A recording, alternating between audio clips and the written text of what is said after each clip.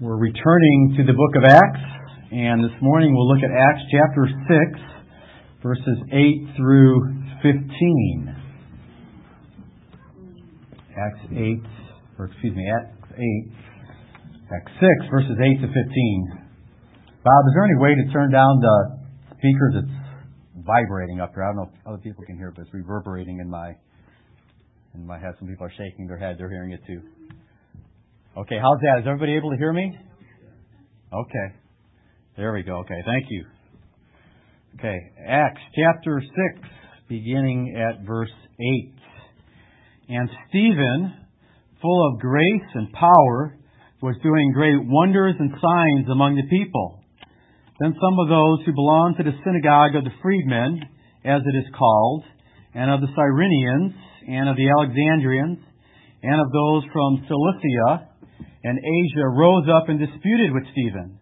But they could not withstand the wisdom and the spirit with which he was speaking. Then they secretly instigated men who said, "We have heard him speak blasphemous words against Moses and God." And they stirred up the people and the elders and the scribes, and they came upon him and seized him and brought him before the council. And they set up false witnesses who said, "This man never ceases to speak words against this holy place in the law. For we have heard him say that this Jesus of Nazareth will destroy this place and will change the customs that Moses delivered to us." And gazing at him, all who sat in the council saw that his face was like the face of an angel. This is the word of the Lord. Thanks be to God. Father, we thank you for the example of Stephen. We thank you for his godliness. We thank you for his grace. Help us to learn from his example. May he inspire us. And may you, by your Spirit, help us to imitate him and walk in the way that he walked. We pray these things in Christ's name. Amen. You may be seated.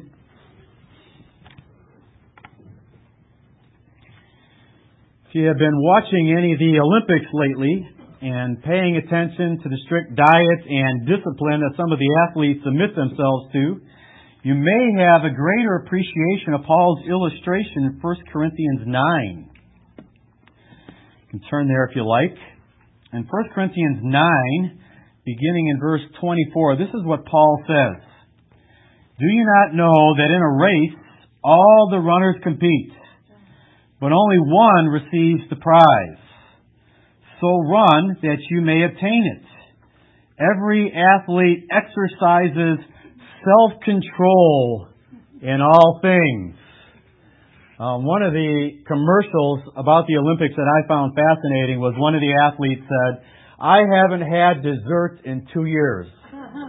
Another athlete said, "You know that novel that everybody has read? I haven't read it." Another athlete said, "You know that television show that everybody's talking about? Well, I haven't seen it. I've been a little busy." Now, what is the purpose of this radical discipline? Paul goes on to say, they do it to receive a perishable wreath, but we an imperishable wreath. By the way, the word wreath here might be translated crown in your translation, depending on which one you have. The Greek word for wreath or crown is Stephanos. Stephanos. And Paul goes on and he says, "So I do not run aimlessly. I do not box as one beating the air, but I discipline my body, and I keep it under control, lest after preaching to others, I myself should be disqualified." The Greeks had two great athletic festivals, the Olympic Games and the Isthmian Games. Familiarity with these games provided Paul with a parallel to the Christian life. He said, if Olympic athletes exercise self-control and discipline, how much more should we Christians exercise self-control and discipline? And why do these athletes submit themselves to such rigorous discipline? They do it for a Stephanos, a crown, or if Paul were writing today, he would say a gold, silver, or bronze medal that is only temporary or perishable. As beautiful as that medal may look around your neck or hanging on the wall, it will not last forever. But we do it to receive a gold medal or a crown, if you will, that is imperishable or eternal. It will last forever. So what are we striving for? The Stephanos, the crown that lasts forever. Turning ahead to 2 Corinthians, if you have your Bible open, I want us to see what Paul says in his very last letter, just prior to his death. And this is what he writes in 2 Timothy 4, beginning at verse 6. He tells Timothy, "For I am already being poured out as a drink offering, and the time of my departure has come." By departure here, he is talking about departure from this world. He is about to die. And then he says, "I have fought the good fight. I have finished the race." You see how he goes back to the metaphors of running and boxing. He says, "I have fought the good fight. I have run the race. I have kept the faith.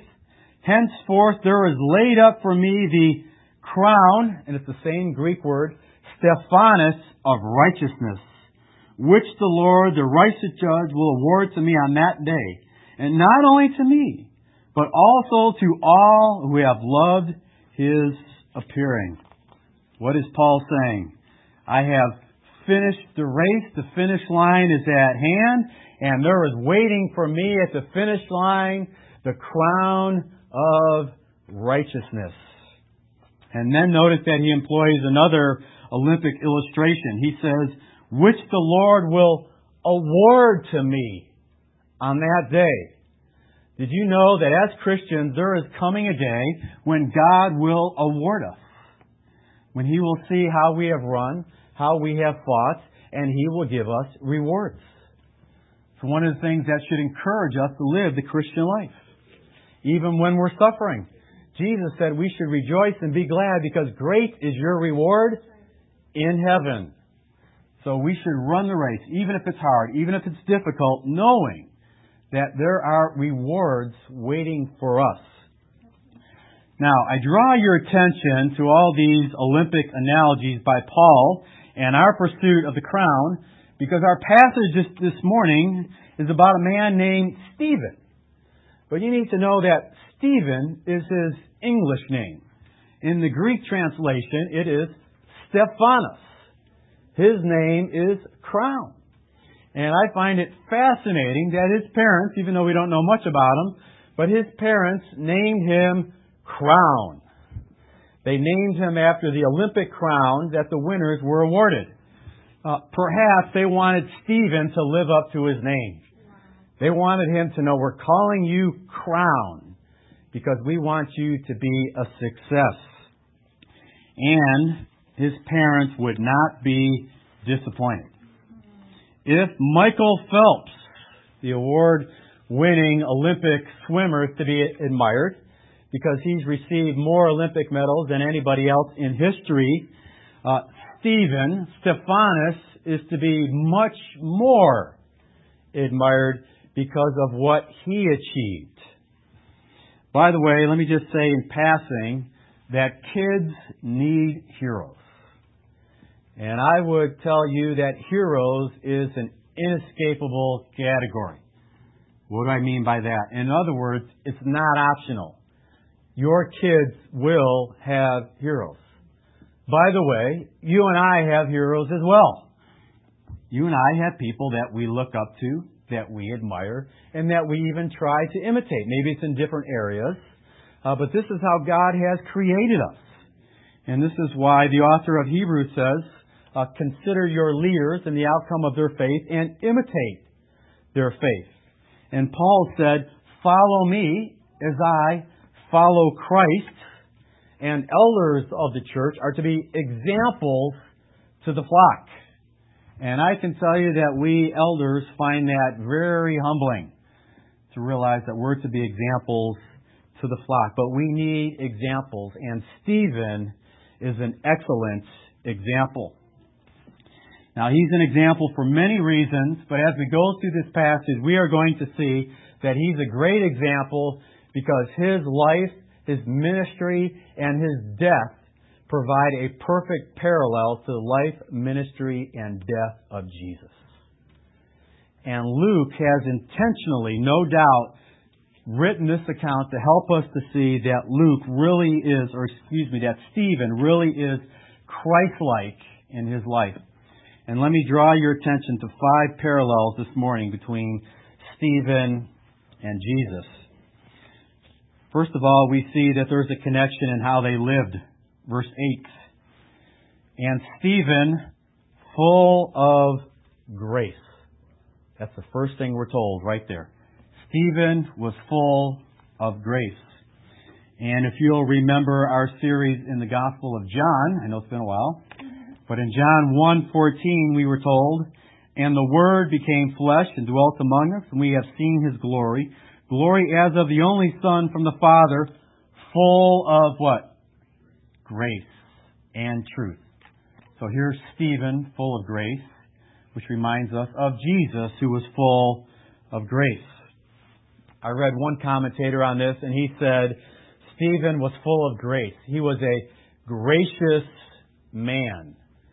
But grace means much more than being gracious. It certainly includes that, and it is not less than that. But grace is what saves us. It's what sanctifies us. It's what strengthens us to live the Christian life. In 1 Corinthians 15:10, Paul said, but by the grace of God, I am what I am. Then he says something pretty bold. He says, by the grace of God, I worked harder than all of them. Talking about the other apostles. And it sounds like he's bragging. But then he says, yet it wasn't I, but the grace of God that was with me. So because of the grace of God in Paul's life, he says, I was able to work harder than all the other apostles. So Stephen is full of grace, which explains everything that's about to take place. How was he able to do it? And the answer is he was able to do it because of the grace of God. Luke goes on and he says, not only was he full of grace, but he was full of power.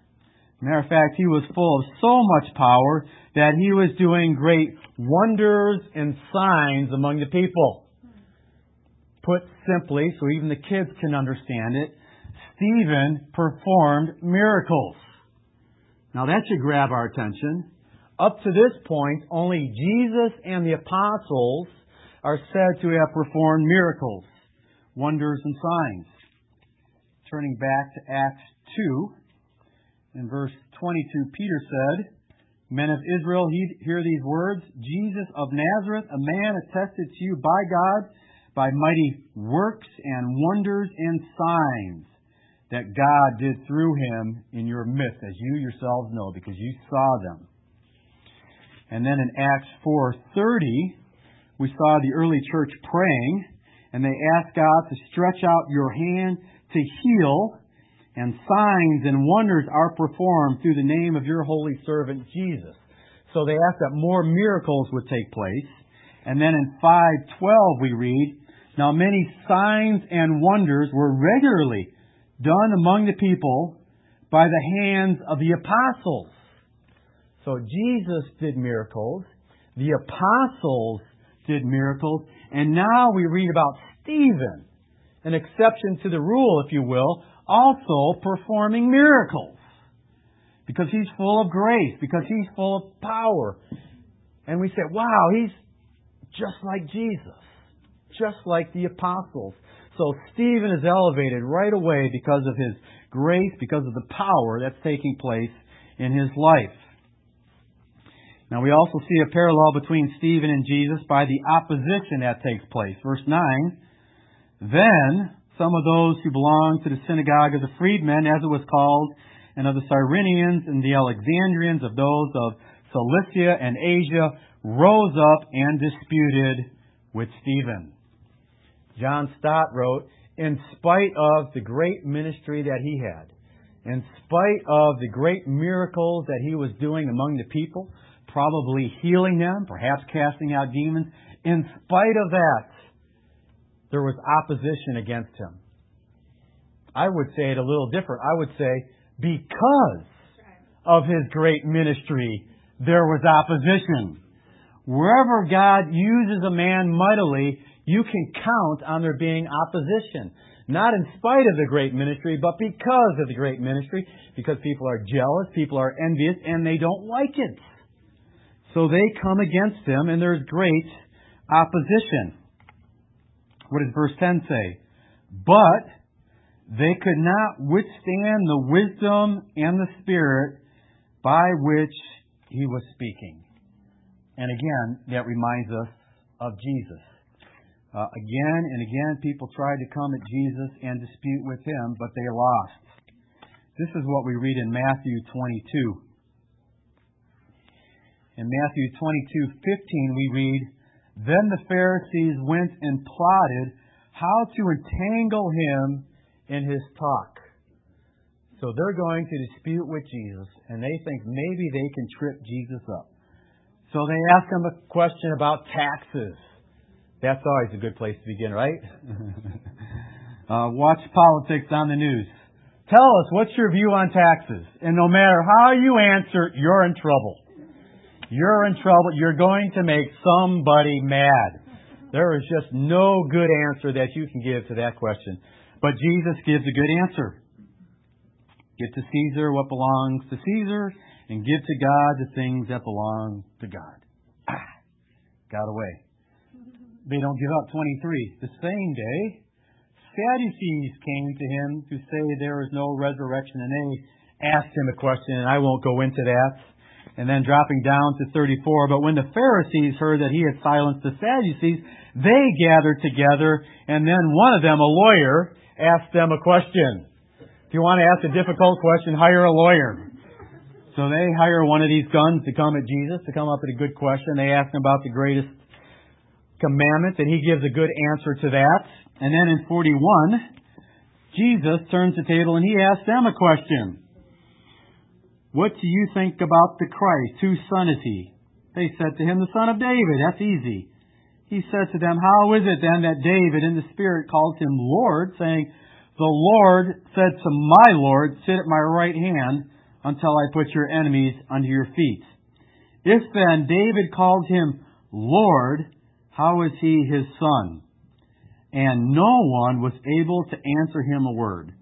Nor from that day did anyone dare ask him any more questions. So again and again, they try to dispute with Jesus. It doesn't work. He has a question for them, and he silences them.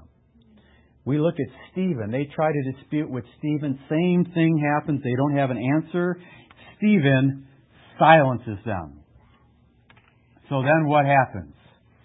Well, you have to have false witnesses stirred up. That's what happened with Jesus. That's what happens with Stephen. Verse 11. Then they secretly instigated men who said, we have heard him speak blasphemous words against Moses and God. Instigated men perhaps means through bribery. I don't know for sure. I'm not going to be dogmatic, but perhaps they paid some men to stir up the people. And isn't that what happened with Jesus? The people were all stirred up so that they cried out for his blood. They cried out that he would be crucified. Verse 12. And they stirred up the people and the elders and the scribes, and they came upon him and seized him and brought him before the council. Again, notice all the parallels here. Stirred up the people, seized him, arrested him. Isn't that what they did to Jesus? And then what did they do to Jesus? They brought Jesus before the council to stand trial, right? And then here's Stephen. He's seized, he's arrested, and he's brought before the same council that Jesus stood before. And Stephen will probably get the same verdict. He will probably get the same kind of quote-unquote justice. And notice the charges brought against him, 13. And they set up false witnesses. Same thing happened to Jesus, by the way. They brought false witnesses against him, who said, this man never ceases to speak words against this holy place and the law. For we have heard him say that this Jesus of Nazareth will destroy this place and will change the customs that Moses delivered to us. And if we turn back to Matthew 26, again, we see the parallels. Matthew 26:59. Now the chief priests and the whole council were seeking false testimony against Jesus, that they might put him to death. But they found none, though many false witnesses came forth. At last, two came forward and said, "This man said, I am able to destroy the temple of God and rebuild it in 3 days." But Jesus was talking about the temple of his body. Now, perhaps there is some truth to what Stephen was saying, because Jesus not only talked about destroy this temple, my body, and I'll raise it up in 3 days, but Jesus also predicted in the Olivet Discourse that he would destroy the literal temple that was standing and he would replace it. So in Matthew 24, when the disciples look at the temple and they're impressed by the beautiful building, Jesus says, "I tell you the truth, not one stone will be left upon another." And then he says, all these things will happen in this generation. And sure enough, in AD 70, the Romans came, the temple was destroyed, and some of the customs of Moses were changed. I would say fulfilled, so that the whole sacrificial system was done away with, because Jesus was the final sacrifice, fulfilling the whole sacrificial system. And now there wasn't a need of a physical temple for worship. We now worship God through Jesus, who is the temple, and we, being connected to Christ, are a part of that temple as well. So perhaps there's some truth to what Stephen was saying. The temple would be destroyed. The customs of Moses would be changed. Of course, they misunderstood that, but they used that to bring false testimony against Stephen so that they could put him to death.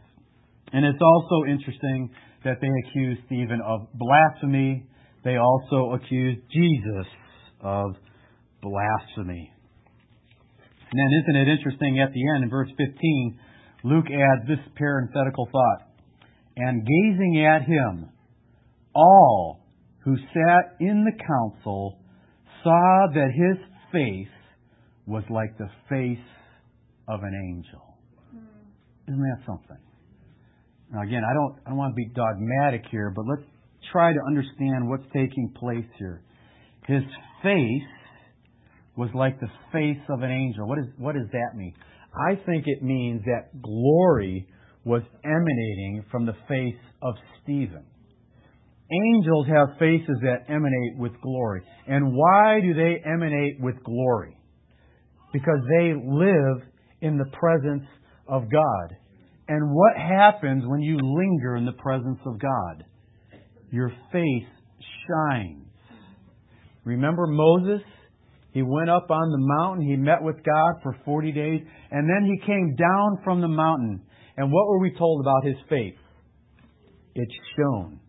And a matter of fact, it shone so brightly with the glory of God that he had to put a veil over his face because it was too bright for the Israelites and they couldn't look upon him. There are only two people in the Bible that were told their face shone with glory.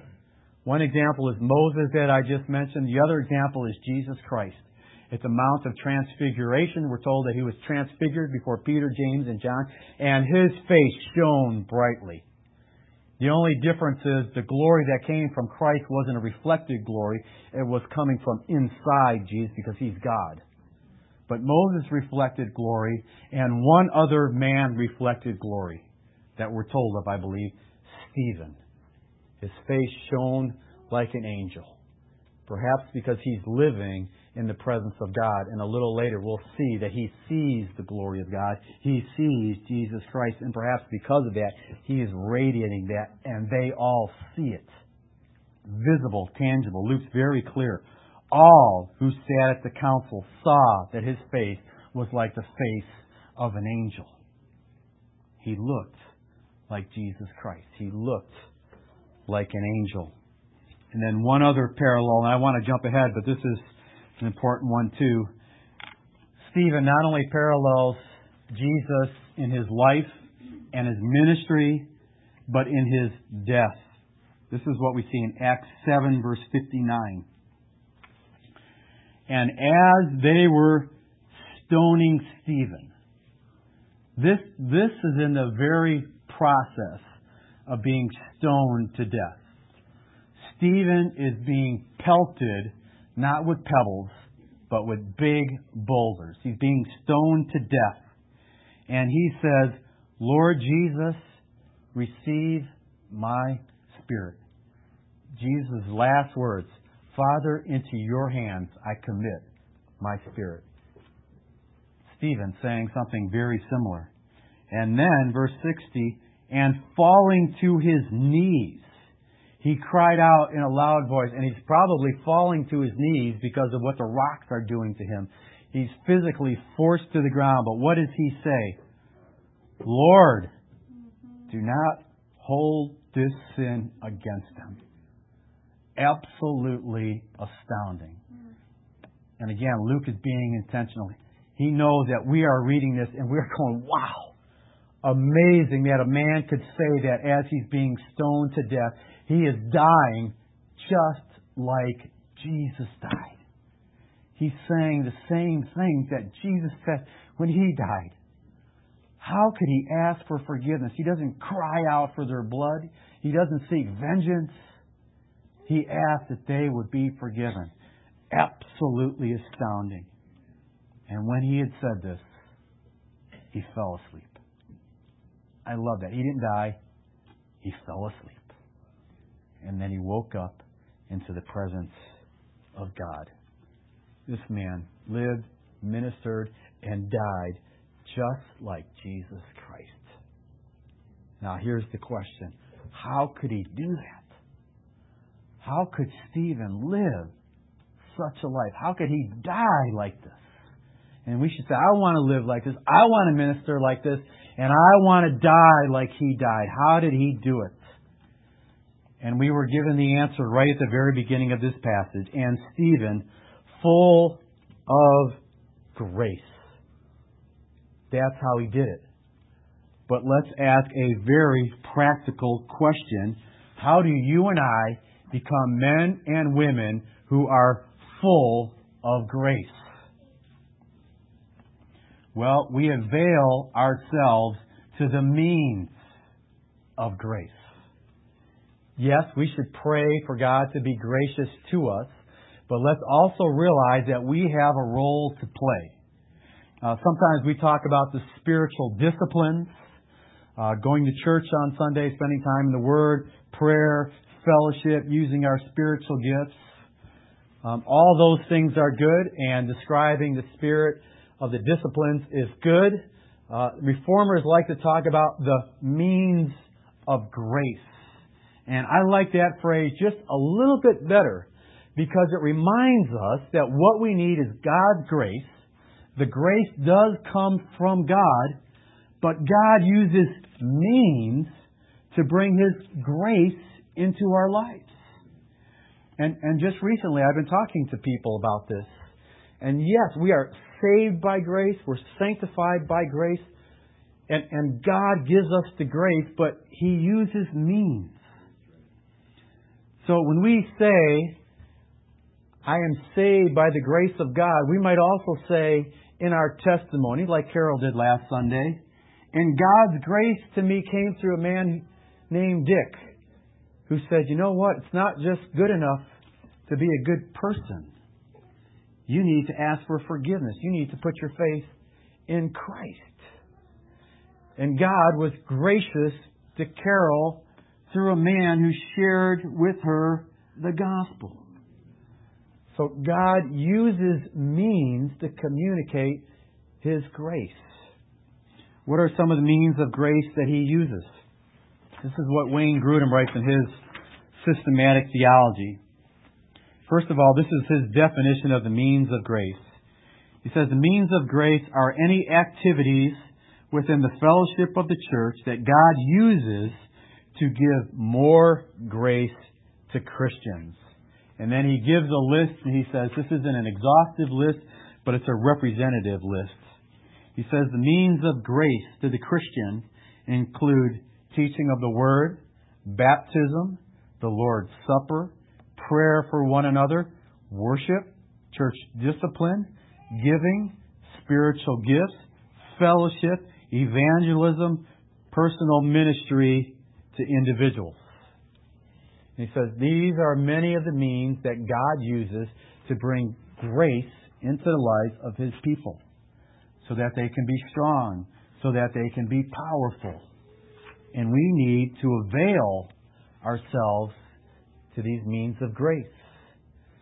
We need to be disciplined. That is where I like the phrase, the spiritual disciplines, because it does remind us that we have a part to play. Let's not just think that it's all up to God and let's wait for God to just strengthen us. No, we are to be disciplined. We are to be self-controlled. We have a role to play in our sanctification. God works alone in our salvation, but then we have a role to play in our sanctification. We have work that He calls us to do. We have a part to play. And that's where the spirit of the disciplines is very important, availing ourselves to the means of grace. In 1 Timothy 4:8, again, I believe Paul is using the Olympic Games as an analogy, but he says, bodily training is of some value. Godliness, or training in godliness, is of value in every way, as it holds promise for the present life and also for the life to come. So yes, there is some value in bodily training and that physical discipline, but spiritual discipline, discipline for godliness, has value not only in this life, but also in the life to come. Stephen was full of grace.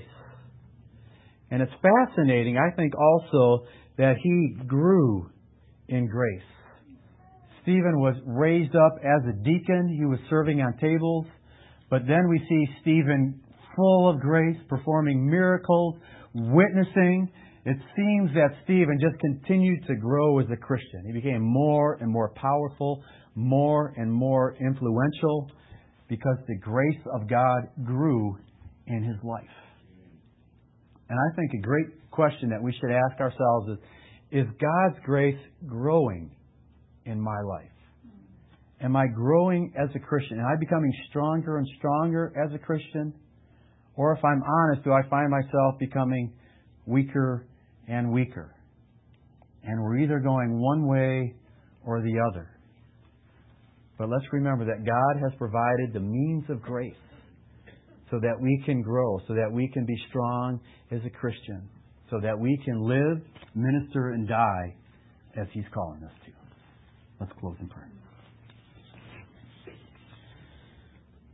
Father, again, we thank You for the example of Stephen. We thank You for Your grace in his life. Father, thank You for how he challenges us. Father, I pray that we all look at Stephen and say, I want to be like that. I want to be full of grace. I want to be full of power. I want my life to reflect Christ.